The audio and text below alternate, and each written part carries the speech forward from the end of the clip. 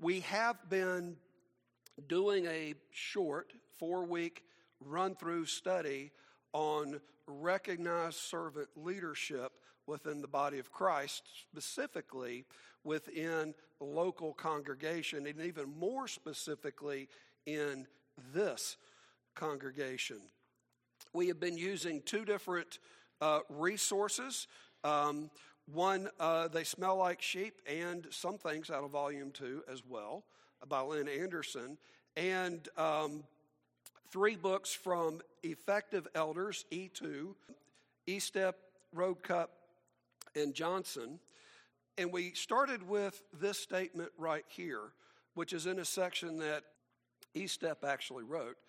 But as the leadership goes, so goes the congregation. True statement, yes or yes? Yes. It's a very, very important thing. In fact, within looking at our organization because we're family as well, right? Who you put into recognized leadership is probably the most serious and should be the most solemn choices that you make. Not just for the business end, but for the family end, right? The recognized servant leaders should be moving in one mind and should be moving the gospel forward. They should be helping us to stay true to Scripture. They should be equipping each one of us to be vibrant ministers of the gospel of Jesus Christ.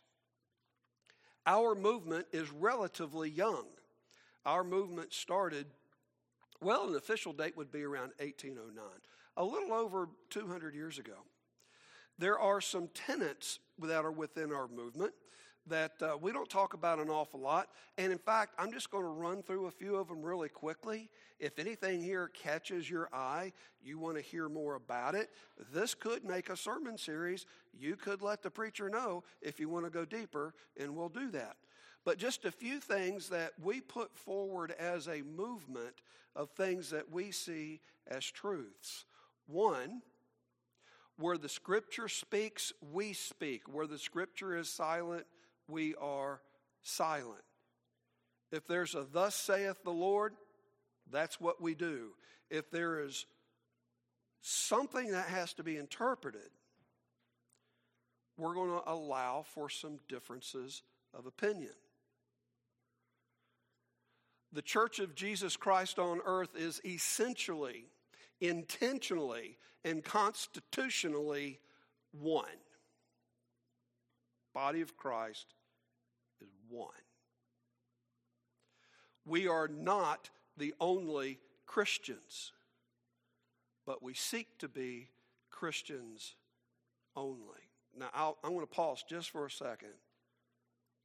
I've heard this since I've been growing up, but I've been in a lot of congregations where they fail to practice this. But it is a tenet of our movement. The leaders of our movement would never say they are not Christians in other sectors of Christianity.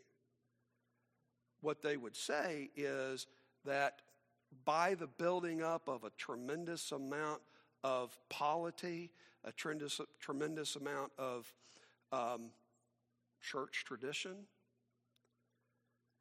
that when you get stuck on that and you're not really looking at the Bible, you have the potential of being misled. By the way, that would be us too. We want to do things the way the Bible says, but we recognize that there are other people who understand that Jesus was God made flesh, that he came down to earth, that he taught, he died, he rose again, and he is our one and only path to heaven. Can I get an amen? Amen. Okay? That is our starting point. But where Scripture is silent, where we have some differences of opinion, we allow for that. Yes? We are not the only Christians, but we seek to be Christians only. In essentials, unity in opinion, liberty, and in all things, love. Yes? No creed but Christ, no book but the Bible, no law but love, no name but the divine. That's why we are Christians only. And call Bible things by Bible names and do Bible things in Bible ways. In other words, as a movement, we seek to be as much like the first century church as we can be within our culture, within our society today. We try to pattern ourselves after the first century church, patterning our faith and our practice out of our understanding of New Testament Scripture. That is why we meet on the first day of the week. Why? Because we see that was the pattern of the first century church. We meet for prayer, for instruction in the apostles' teaching, for taking of the Lord's Supper. And anytime we see that we have veered away from that first century model, we should humbly try to return to it. We have been looking at a biblical model for recognized leadership, for servant leadership. And we've looked at the call that's given. We've looked at the character of the individual. And this week we're going to look at what Scripture says about how servant leaders should be recognized. Now, all I plan to do is read the Scripture and what it says and be honest about what it does say and what it does not say.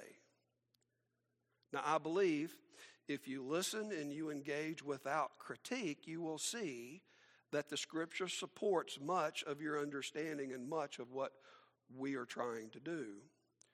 Before we finish digesting this, though, I hope you have an opportunity to examine everything that you've been taught on this subject.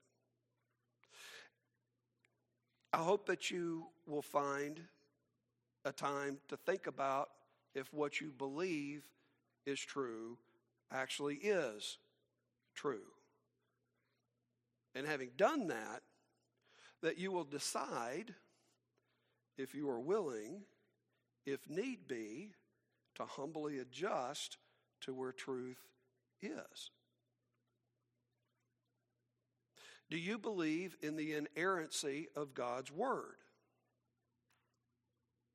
Do you believe that Scripture is Holy Spirit inspired? Do you believe that God's main path for speaking to us today is through His Holy Scripture? Are you diligently seeking every day to pattern your life on the truth that we find in the Word of God? If your answer is yes, all I'm asking is that you allow yourself to be open to the whole counsel of God.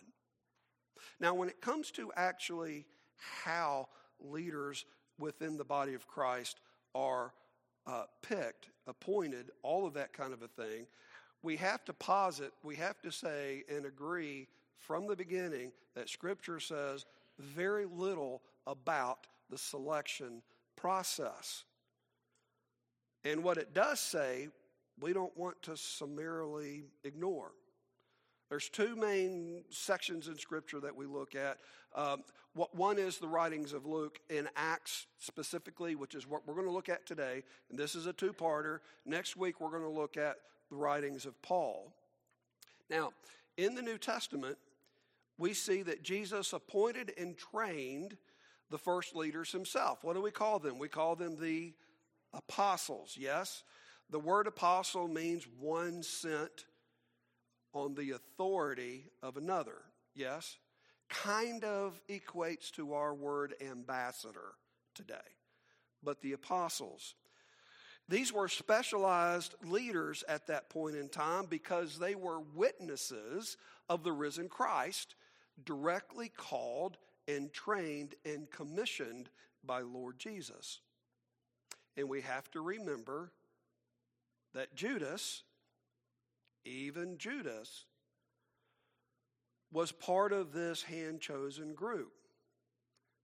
Judas, who sought to line his own pockets.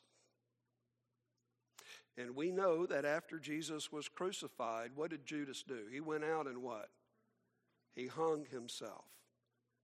Okay? Now we're going to talk about dealing with those who do not lead well.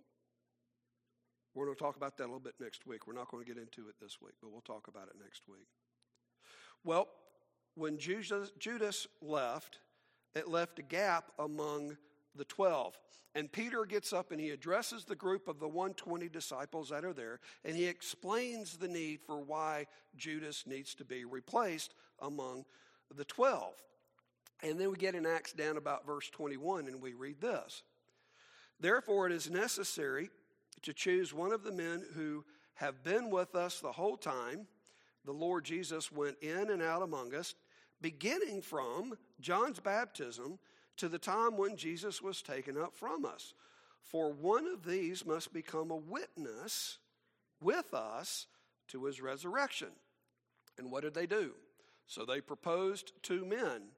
Joseph, called Barsabbas, also known as Justus. There's an indication people went by more than one name, yes? And Matthias. Then they prayed, Lord, you know everyone's heart. Show us which of these 2 who is chosen. You have chosen to take over this apostolic ministry, which Judas left to go where he belongs. And they cast lots, and the lot fell on Matthias, so he was added to the 11 apostles. Slight aside here, that casting of the lots was a very Jewish thing. They did this in the temple. It's not quite rolling dice today, but it's kind of a thing, where there would be a selection and it would be random. And the idea is they threw the lots, but God was in control of how they fell. So they were looking at that as a way of giving God the ability to make the choice through the casting of the lot. Very much a Jewish thing of that day. There are several things here that are specific requirements to be an apostle. You probably saw them. One, they must have known John. By implication, maybe have been one of his disciples. But they at least have had to have been around since then, which would have been before the ministry of Jesus. 2, they must be a disciple of Christ. They must be somebody who is already learning from Jesus as their teacher, their rabbi, who was learning in order to teach others. Or it's, as they say, to study at the feet of the master. 3, they must have seen the resurrection. In other words, they must have seen the resurrected Christ. They had to have been a witness to the fact that Jesus, in fact, rose from the dead. Now, notice the process. Peter, who was in the role of elder at this point, leader, brought and explained the need to the group and gave the group the opportunity to put forth men that they believed fit the need. Then they prayed over them and then let God make the selection. Shortly after this, there is a need for additional recognized leadership over in Acts 6, just moving quickly. In those days, the number of the disciples were increasing. The Grecian Jews among them complained against the Hebraic Jews because their widows were being overlooked in the daily distribution of food. Remember, this was Passover season. There were people who came from all over the known world. They didn't make trips by plane for a couple of days. It was usually a month or two before or longer in order to build up to go back wherever they came from. And in that time, some men died and their widows were stranded. That's kind of the idea of what's going on. So the 12 gathered the disciples together and said, "It would not be right for us to neglect the ministry of the word of God in order to wait tables. Brothers, choose 7 men among you who are known to be full of the Holy Spirit and wisdom. We will turn this responsibility over to them and will give our attention to prayer and the ministry of the word." This proposal pleased the whole group. So they chose Stephen, a man full of faith and the Holy Spirit, also Philip, Prochorus, Nicanor, Timon, Parmenius, and Nicholas from Antioch, a what?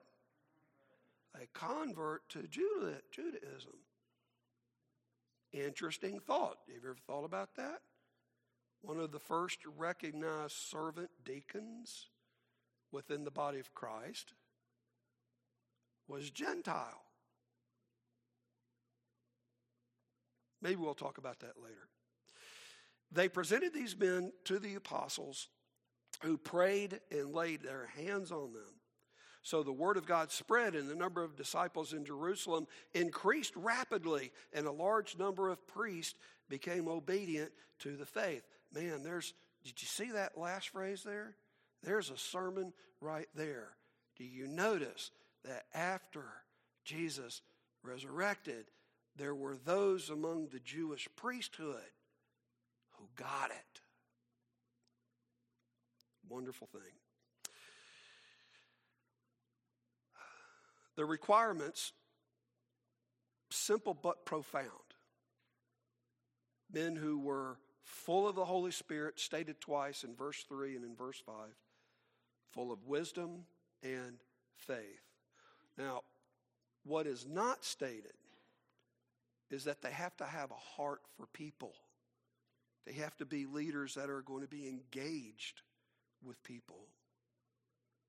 And it's interesting that we only know about 2 of these that are mentioned in this list of those original deacons.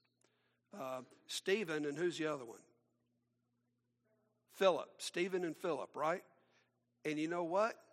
What we don't know is what they did to go about making sure that those Grecian Jewish women were taken care of.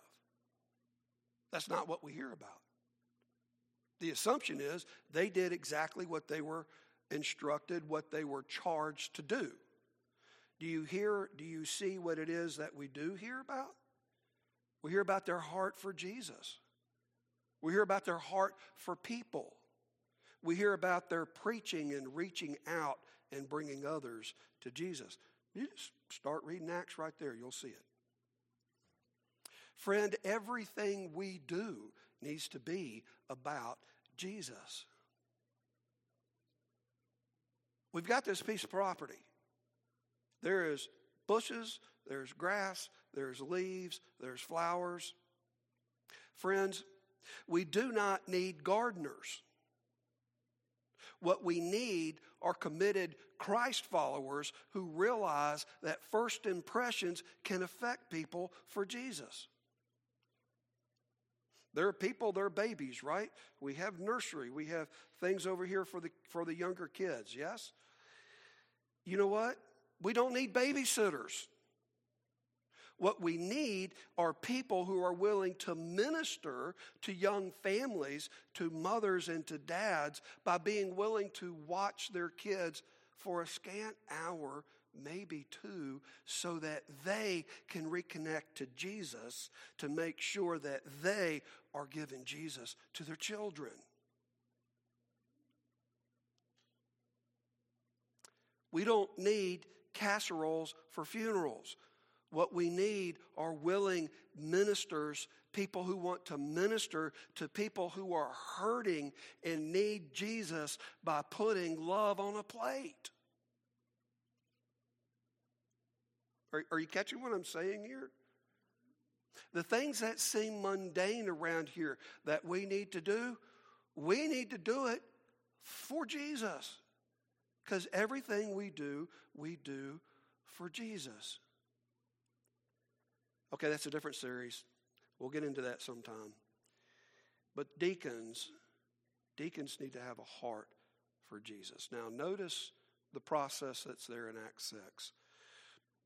A need was recognized. They brought it to the apostles, to the elders of the group at that point, and they explained what the need was. And then what they did was they brought that need to the larger group and explained to them what the need was and gave the group the opportunity to put forth those they thought would fit the need. And that process was covered with prayer. Yes? And then they released them to do their thing. Now, if you notice in Acts 1 and Acts 6, neither of those places talk about the nuts and bolts, about how the selection process was done. We just have a bird's eye idea that it was done. What we know is that there was some sort of a vetting process that was utilized in order to be certain that the right kind of people were brought into recognized servant leadership. Deacons were men who were of known character, known faith, and known lordship. Now, what was the process they went about to do that? I got 3 words for you. Do you know what they are? I don't know. Okay? Throughout the generations, this scripture, Acts 6, has actually been applied as a model for both elder and deacon selection. Yet, if we're going to rightly divide scripture, we must agree that elder selection is not in view in Acts 6. It does come up other places, but it's not there. And you know what? I heard that growing up. I heard that this was the process and this is what we do. And in fact, I find the thought of thinking that this doesn't apply to elders a little bit offensive and a little bit unnerving.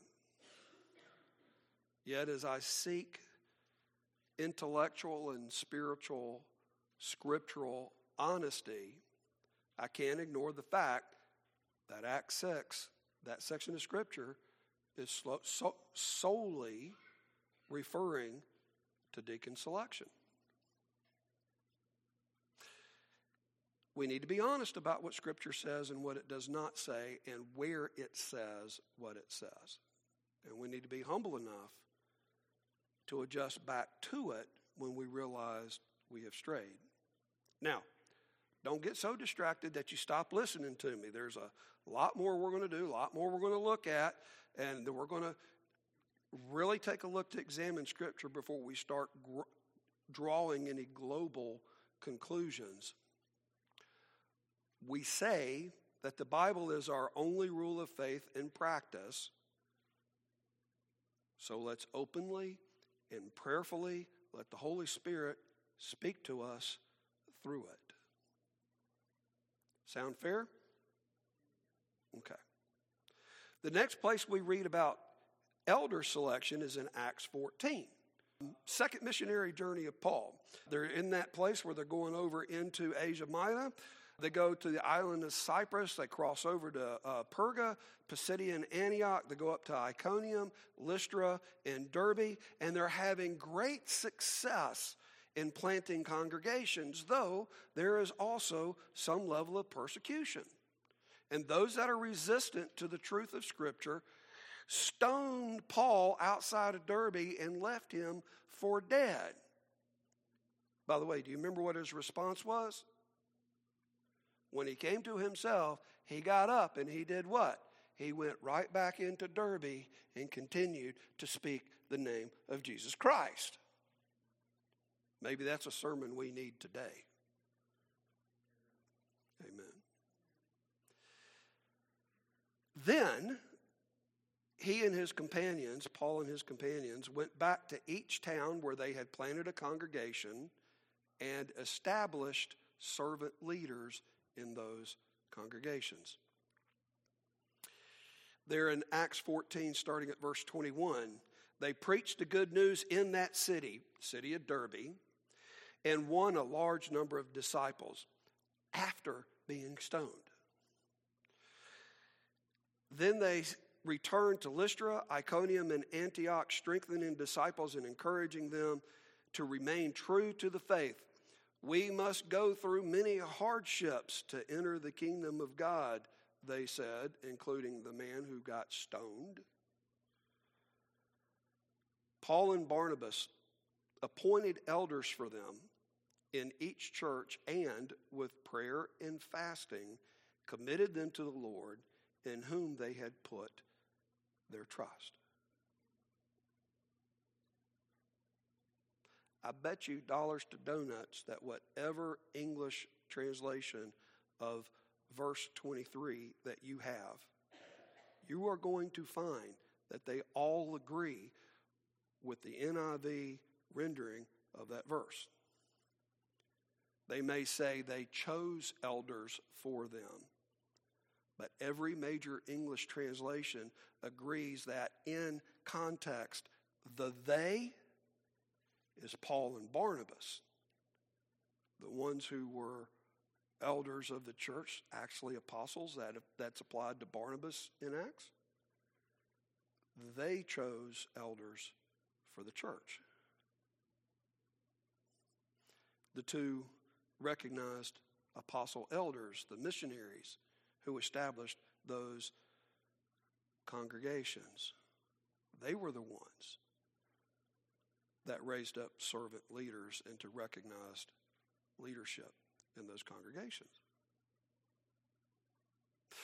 Do you know what the process was? I got 3 words for you. Do you know what it is? I don't know. I got 3 more. Do you know what they are? Scripture doesn't say. Because in English, doesn't is a word. Okay, make it 4. Scripture does not say. Neither Acts 1, Acts 6, nor Acts 14 talk about the nuts and bolts of how the selection process was done. What is obvious is that the apostles, the elders, recognized the need for servant leadership in these congregations, and they chose the elders for them. Did they give the group the opportunity to put forth men that they believed would fit the need? I got 3 words for you. I don't know. I got 3 more. But I suspect, in other words, Eric Evans, never to be humble opinion, I suspect they did. You know why? Because it's logical. It's logical. But Scripture, we have to posit, is silent on that. What we do see is that the process included prayer and fasting and a genuine seeking of God's guidance. We also see that those brought into servant leadership were committed to the Lord. That phrase, committed, is given over to, trusted to the Lord. And trust was placed in them that God would lead them and lead through them. So far, since we're going to finish this next week, okay? Don't draw any big conclusions. I just want you to look at and meditate and read what it says, okay? what we do see in Acts as the New Testament pattern for recognizing servant leadership within the body of Christ follows these consistent elements. Look, when the need arises, the congregation is made aware. 2, proven and trusted candidates are raised up and presented for consideration to the elders. They then are examined by the current servant leadership, examined, vetted by the current servant leadership. 4, God's counsel is diligently sought through prayer and fasting as we are going through this time. Before you fill out a nomination form, I'm going to ask you that you follow that pattern and that you pray and that you fast before you turn in that nomination. Fair? Okay. The newly recognized servant leaders, whether elders or deacons, were then presented to the congregation, again with prayer, and they were lifted up to God, and trust was given that God would lead through them. Does it sound familiar? It should. It is the basic pattern, the basic process that we are using and we plan to continue to use. Okay? Today, nomination forms are available for anybody who would like to fill one out. They are on a small table right next to the coffee bar out there. You guys know where that is. We have separated the elder and deacon nomination apart from the trustee nomination. But there are plenty of forms out there for anybody who would like to take one. And if we run out, we can certainly print some more. Okay? But I do want to make sure you understand the trustee nomination is a separate form. There's reason for that. There's a little bit of difference between what they do and what the elders and the deacons are expected to do. But those forms are available for you today. They need to be returned by December 3rd. So you don't have to make a decision today. In fact, I would tell you not to. But if there's somebody you have in mind, I want you to pick up a form, and I want you to prayerfully, with fasting, consider before you fill it out. And after you filled it out, I want you to prayerfully consider before you turn it in. Okay? Because what we do here in this process is important because we're talking kingdom work. We're talking about Jesus and moving forward the plans of God, being a part of his kingdom in this location. And we need the best leadership available to us. Can you agree with me on that? Can I get an amen? Amen. Okay. This is the basic process. We see it in Scripture, and I'm going to end with this. What is biblical, we should continue to do. Now, next week, we will see what Paul says in dealing with leaders who don't lead well.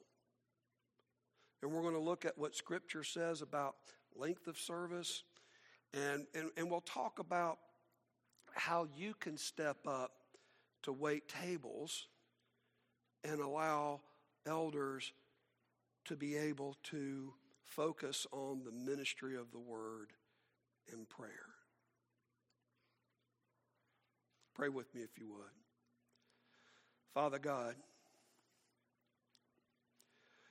we thank you that you did not leave us alone, that you do give us your Spirit, that you have given us your inspired word, your Spirit-filled word that continues to guide us.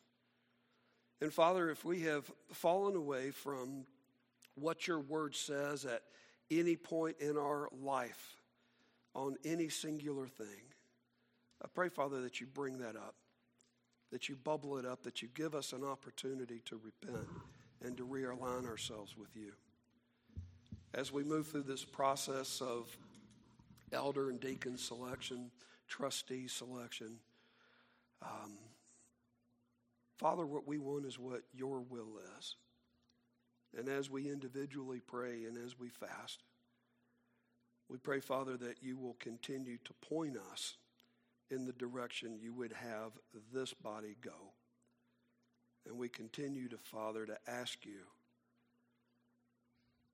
to remind us that it is not about us, it is about your Son, and that everything we do here needs to be about Jesus, so that we are about Jesus and your business and your kingdom when we leave here. Continue to use us for your glory, Lord. And it's in Jesus' name that we pray. Amen.